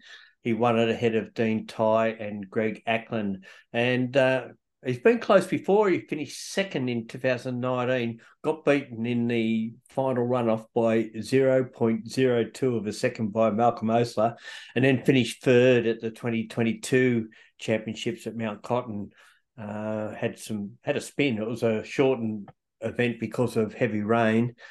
had a spin in the first heat or the first run off, and then had gearbox selection issues after that. So good to see him win that. A little bit further north where I was on the Gold Coast, we had the final round of the Precision National Sports Sedan Series and the newly named Tyre Power V8 Super Ute Series. Both went down to the wire because Tony Ricciardello was looking sweet going into the first race, was prominently placed and only had to get reasonable points. Unfortunately, he had the car go on to 7 cylinders. So he finished 15th, I think, in that first race. Cameron McLeod won all 3 races in that brand new Mark SSGT car in its debut, ran faultlessly and fast. Jordan Caruso ran second, so he was a mathematical chance to maybe sneak the title away for a second time, go back to back. But car had a coil wire come off in the second race, and therefore was a DNF. And in the third race, Tony had a very uncharacteristic little touch with the tyre wall and the rear chicane when he was having a crack at trying to beat Cameron McLeod. So, yeah, number 12 went to the Western Australian, and what an effort they put in, Daz, coming all the way over from Western Australia each time. It's a big task to when you don't have a local round. Everything's on the East Coast, and it's a long way to come. And that car, while it's been around for a long time, and it's won 12 championships in his hand, plus one with Brian Smith preceding that, it's a little bit like a First Fleet Axe. There's nothing old on it anymore. It is. Probably the oldest thing on it is a set of tyres you used in the first race. Yeah, and look, they just dig deeper and deeper and deeper, and you sort of cast your eye around the sports sedan paddock, and you look at some of the great folk that are involved there, and particularly John Gourlay, and you look at John and you go, they did an engine. What was it? A couple of weeks before Sydney Motorsport Park, yeah. And then they've done Bathurst, and they're on a reserve engine, and John's had to get that thing going. I mean, he's the owner of the Audi, and Jordan does drive it for him, as Jack Perkins and Darren Hossack did previously. But that there's some people with some serious commitment to making sure Tony doesn't win races, isn't there? Yeah, and the core wire could have been a result because the Gold Coast circuit's so bumpy. Maybe something they didn't quite allow for on the Audi. But you got to feel sorry too for Ash Jarvis. I was just about to say that. Ash Jarvis, like he has driven one of the most intelligent championships you would ever see. Like that's a real brain matter what they've done, and unfortunately it sort of unraveled a little bit on the weekend, didn't it? Well, it wasn't their fault either. That they were still in line to run second, even though they got turned around in the second race, and unfortunately the car just shut down on the way to the start line in the third race. Still finished third in the championship behind Caruso, but it could have been second. I guess the other sad thing for mine is that Stephen Tomasi didn't get up there with the Calibra. I think the Calibra would have been a pretty difficult car to beat on the Gold Coast. They would have had that humming. Well, a lot of it is if you're in front, you've got primary position, it's hard to get past. Should also mention that Aaron Borg picked up back-to-back titles in the Super Utes, and that went right down to the wire because he and Adam Margin were really fighting for it in the last race. Ryle Harris was in it. After he won the first race, he was a mathematical chance of taking it out, and then got taken out of the second race in a free vehicle accident on the back straight, which he was quite upset about and did lay blame. But anyway, we won't go down that path any further. And in the last race, Margarine was actually in front of Borg. They were line astern. They were equal on points at that stage. With the win would have gone to Borg because he had more victories through the season. But then Aaron did pass Adam, and Craig Woods got ahead of Adam as well. So it resolved that any question about who was going to win the series. The series has certainly come out of the doldrums, even the wilderness this season, hasn't it? And started to, I guess, give a bit of recognition to some hard work and some big money that people have spent to get it back to the I guess the heady days of the old V8 brutes. Yeah, well, it's getting a little bit like that too. They're not mucking around when they're out there, and there is a bit of push and shove, and we seen that in the first race with Margarine and Ryle Harris going side by side down in the turn one and neither wanting to give an inch. But, all fares in motor racing, and Ryle was up for 3 wins plus a DNF, which meant he actually finished second or third for the round, which is a bit of a shame. We deserved more than that. And that was in a lease vehicle too. He was running a Hilux at the beginning of the year and then leased the Chris Formosa Ford Ranger, turned it into a winner. And then, of course, the Porsche Painter Dixon Carrera Cup was there as well. Yeah, and Bailey Hall was the winner there. He'd just come back from the States where he'd raced at Coda. It didn't, I think he had a couple of top 10 results there. So for McElroy Racing, came back here and actually they got a 1-2 in the end because Jackson Walls was finished second and took the lead in the championship with a round to go at the Adelaide 500. So good weekend on the Goldie, Gaz. Back home now and back to reality after a few weeks up in the clouds at Mount Panorama and the Gold Coast. Yeah, well, it wasn't real warm on the Gold Coast, I must say. It wasn't Gold Coast type weather. It was more like what you have down in Melbourne. Oh, yeah, but the glitz and the glamour, the unmatched at Calder, I could say. Yeah. Anyway, Sydney Motorsport Park had the final round of the New South Wales Motor Race Championships. One of the categories that was resolved was the New South Wales State RX8 Cup Series, which went to Jack Panacea over Tom Shaw and Luke Webber. Sorry, yeah, Jack Panacea, a Victorian. Yeah, He raced against his dad. Yeah, and actually that was also a round of the National RX8 Cup Series, which has a round to go. And Justin Barnes leads that. He finished third for the weekend. Panacea was second, and Webber actually won the round. So that was that. New South Wales Production Touring had their final round of the year. Simon Hodges won the feature, which is a 1-hour enduro from our good mate Chris Lillis in the debut of the Class A2 Chev Camaro, which proved to be pretty quick. Matt Holt was finished third. The championship, which is based on class results, went to Andrew McMaster in the BMW 125i over Dan Tierney in the Toyota 86. Sean Cade, who was the reigning champion, finished third in the VW Golf GTI. Radicals were out Radicals were the winners at the last round of the Industry Clothing New South Wales Supersports Championship. Mark Graham won the first race. Justin Tagani won the second. Jonathan Canavan won the third. So overall, Tagani won the title from Canavan. Sergio Perez was in third spot, and they're all in SR8s. Sports sedans, well, that was already resolved. Brad Shields had already won the title, and he was up on the Goldie along with many of the other front runners from the New South Wales Championship. So Ben Mannix in a Chev-powered BMW had the win there over Tim Leafhead. In the Mark Focus, Barry Kelleher in his TA2 Mustang was third. Darren Williams in the Saab in the Sabre was able to secure the New South Wales Formula V Championship despite a DNF in the first race and 10th for the round. Hiram Wiseman won the round and finished second in the championship and also won Division 2.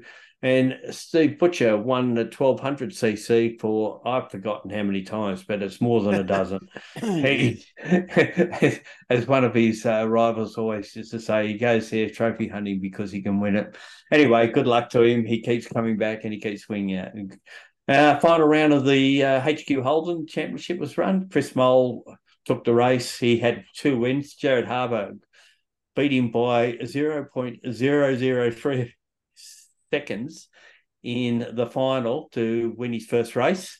And Mole has actually won back-to-back championships. Formula Fords were running. No details on who won the championship because there wasn't really enough cars running, but Eddie Beswick came up. He normally runs in the National Series. He won all 3 races there. And in the supercarts, Dylan Stevens won 3 of the races in his 250cc kart, and Adam Stewart in the 125 won the other. So that was about it. So they're finished for the year now, and much the same as what happened to Victoria with you guys. Yeah, absolutely. And the the one thing about all the three events we're talking about last weekend was that RaceFuels supplied the fuel at all of the sites. Big shout out to our main sponsor. They're doing a ripping job, not only of sponsoring us, but you think of the logistics of supplying racing fuels and all the different varieties that people need I right bet around the he's country. looking forward to the Christmas break. Yeah, well, the man himself was at Calder. He was the single man there. He was working very hard, and it was in a bit of a makeshift compound because fuel compound rules have changed over the last 20 years or so since we last raced at Calder in any sort of earnest fashion. But certainly RaceFuels' big presence across all three of those sites on the weekend. Yes, Calder Park. Thank goodness it's back. It's back. It's like buying a genuine HQ. You know, you can imagine how a genuine unfettered HQ is. It's, you're going to have to adjust the dwell and fiddle around with the Stromberg and probably put some light globes in it and things like that. But so good to have. Up. Well, look, we've learnt something in New South Wales over the last few years. The state can't exist on just one permanent racetrack. We in Victoria right now are blessed with 4. The Sandown thing just becomes more and more inevitable as it happens. And, Rowan Harmon is working very, very hard. He's on the ground there. He told us briefly about it when he was on the Grassroots Racing podcast. But, they're working hard and they're doing it well within their means. It's the if you build it, they will come type of process. They're saying that any money that's made through events there will be ploughed straight back into the circuit. Overwhelmingly, the comment out of the drivers was the track has no grip and it's very bumpy. A lot of people say that makes it a bit hard. Well, a lot of them say that about Sandown too. And you know what? The corner doesn't change or the bump doesn't change for the guy behind you either. So there is that. You could sort of turn around and say, yeah, gee, needs a resurface. Yeah, most racetracks do a couple of years after they've had one. But we'll race on it. Everyone had a great weekend. It was terrific weather. Reminded me of Calder a long time ago. One minute it was really hot and windy. The next minute it was really cold and windy. So there's a couple of things that as well haven't changed about Calder. But there's something, Gaz, that we forget. Tracks like Mallala and Calder induce great racing. Yeah. They've got big stops, big commitment. You've got to dive under brakes really to make a pass or power on past in the very, very long straight at Calder. Some great racing. The state championships tied up. Mark Verdino won his first race in the 944s and he actually won the round only just over Chris Lewis-Williams, who won the championship. So the Baron of Benalla he's now been anointed by I did see that. Yes. Yeah, the series commentator Jack Atley, who is a ripping inclusion into the commentary team, loves his 944s. He's a racer of great note himself, but Jack's a sensational commentator and personality. And Cameron Bella, who's been multiple champion as well. So both Chris Lewis-Williams and Cameron Bella now, Gaz, have got 4 championships each. I've thrown the gauntlet down to them this time next year. If one of them wins the championship, we'll have to get old 5 times Craig Baird down to present the trophy to them in the Porsche brand. So there could be another 5 times Porsche champion in Australia. Of note, Mark Torbett's finished 5th, the president that works really, really hard on that category. Unfortunately, Adam Brewer, who to me is the man in waiting, I've been so impressed with the way he's gone about his racing, and he's going to start winning races next year. And full encouragement to him. So we'll keep an eye out for him. Formula V's, they have turned it on unbelievably, and Lee Partridge in his Sabre 02 that he calls Sophie, the MPC Auto Speed entry there. He took the weekend out over Reef McCarthy, who took the championship there, and Jason Kay on the weekend did a great job in his Stinger. So a couple of Sabre 02s at the top of the results there for Formula V. And typical great Formula V racing. That wasn't a huge field. It's over 16 cars there, but the racing never ceases to amaze in Formula V. The round, MGN invited British sports cars. The round went to Trevor Lindsay, to Michael Traffin and Simon Elliott. But Simon Elliott won a race. and Phil Chester also won a race there. But Trevor Lindsay in his Triumph GT6 is just a magnificent racing car to look at and listen to and watch him race. These guys, all these cars are 30 to 60 years old in that bracket, and then some of the great looking MGZRs that are in there as well. But those MGB GT V8s of Phil Chester and the RV8 of Simon Elliott, they sound almost somewhere between an S5000 and an F5000. That ground thumping note that they have, and great racing all year from the MG and Invited British cars. They've had huge fields, a testament to the club behind them that keep that rocking on as well. Improved production. The championship went to Luke Gretsch Gumbo again in his HSV Senator. Terrific season from him. He's had the thing airborne at Winton. Literally, they were registering it on the Benalla airport radar for a bit there. There was a massive rebuild that he had to do to that car mid-season, and really kind of gives me goosebumps about how he's done his championship. But a great result for the GC Electrical Services guy. The wins the round went to Ian McLennan. He's essentially his teammate, great buddies. They do everything together. Robert Braun came back in the Braun Supertune BMW E30, and what a beautiful sounding race car that is. He got second for the round. And Matty Logan, who he's doing a tremendous job at waving the flag there, and the Mack Trucks Castrol entry. Sadly, Danny Timewell didn't play any further part after he didn't finish race one for the weekend. And that was his championship. It was so close between him and Luke. And again, I've got goosebumps just thinking about how his championship slipped away in the last event for the year. And the other category there for the weekend was the combination of the E30 Racing and the Hyundai XLs. XLs very, very disappointing with only 4 entries there. So that's a shame. There was a enduro race up at Winton. Good idea. Put an endurance race on when there's state round on just down the road. That's great thinking. Motorsport shooting itself in the foot again. There was some good names in that as well. Ben Grice was up there. Chris Piffer raced. So there's quite a few. Jesse Bryan won the round, which was terrific for him because Royce Lyon won the championship, and he has been uncatchable all weekend. He finished in 5th place for the weekend. He appeared to have some issues with the car, but Jesse Bryan won the weekend and a couple of the races. Brian Burke second, Simon Schiff to Jeff Bowles. Goose Rogers threatened all weekend, was fast, sat in the front row of the grid, but didn't result in a great weekend for the West Vic Earth Moving. And Gaz, that is it. Apart from the presentation night for the state round, and like Dean said about rallying, get it together, boys, and have a couple of frothies and relax and enjoy the evening. Yeah, well, you're not emceeing that one, are you? I haven't had the tap on the shoulder, but you might go anyway. Generally, the chairman of the board, who is competitor Paul Ziddy, he's a pretty good MC, and it allows me to sit back and, as I said, enjoy some frothy. Have a feed. Yeah, that's right. Or have a couple if someone doesn't eat their beef or chicken as it comes around the table. Hey guys, that's episode 37. Before you start to unleash on me, you've still got some racing to come in New South Wales. I've got lots of racing Sydney Motorsport Park, and then the International next 2 weekends. Bathurst, and then the weekend after that, Canberra, the National Capital Rally's on down there. And then, of course, off to Adelaide for the Velo 500. Besides our Grassroots Racing podcasts, there are 2 other Speed Cafe podcasts worth listening to as well. Oh, so we've got to repay Fogs for his little mention on ours, do we? Basically, yes. Oh, he's such a great the news. No, I volunteered this.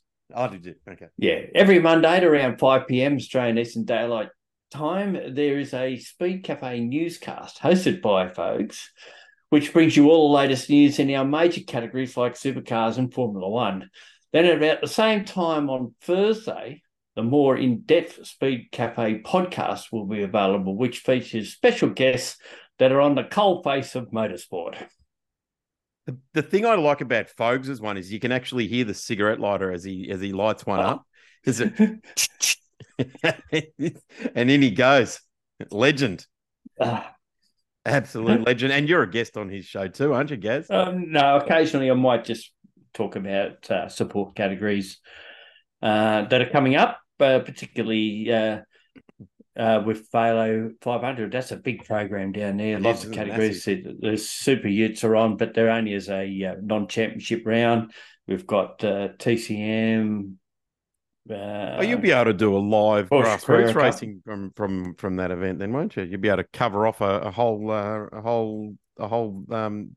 If one has time, I've got to do a lot of running around, and nothing's closer to the media centre there. It's a hike. Get out of the media centre then. Yeah, you do, but you've got to go a long way. It's like the Gold Coast. Nothing's just sort of out the door and down the stairs. On that note, that is episode 37, Gaz. I still can't believe we got there, but we're there. Thank you, Gaz, for joining us tonight. Didn't look like you were going to, but you've managed to get yourself to the microphone, and it's been a great one. This one, really enjoyed that with Dean. Yeah, the sacrifices I made, and I'm glad I did. Right. You're lucky. Imagine setting me loose on the podcast by myself. Yeah, that was one. That was the other reason. All right, that's it. Thanks for joining us on the RaceFuels Grassroots Racing podcast. Until next time, I've been Daz. I've been Gaz. See you. Good night. Bye-bye. Bye. You've just listened to a Speed Cafe Pod Hub production.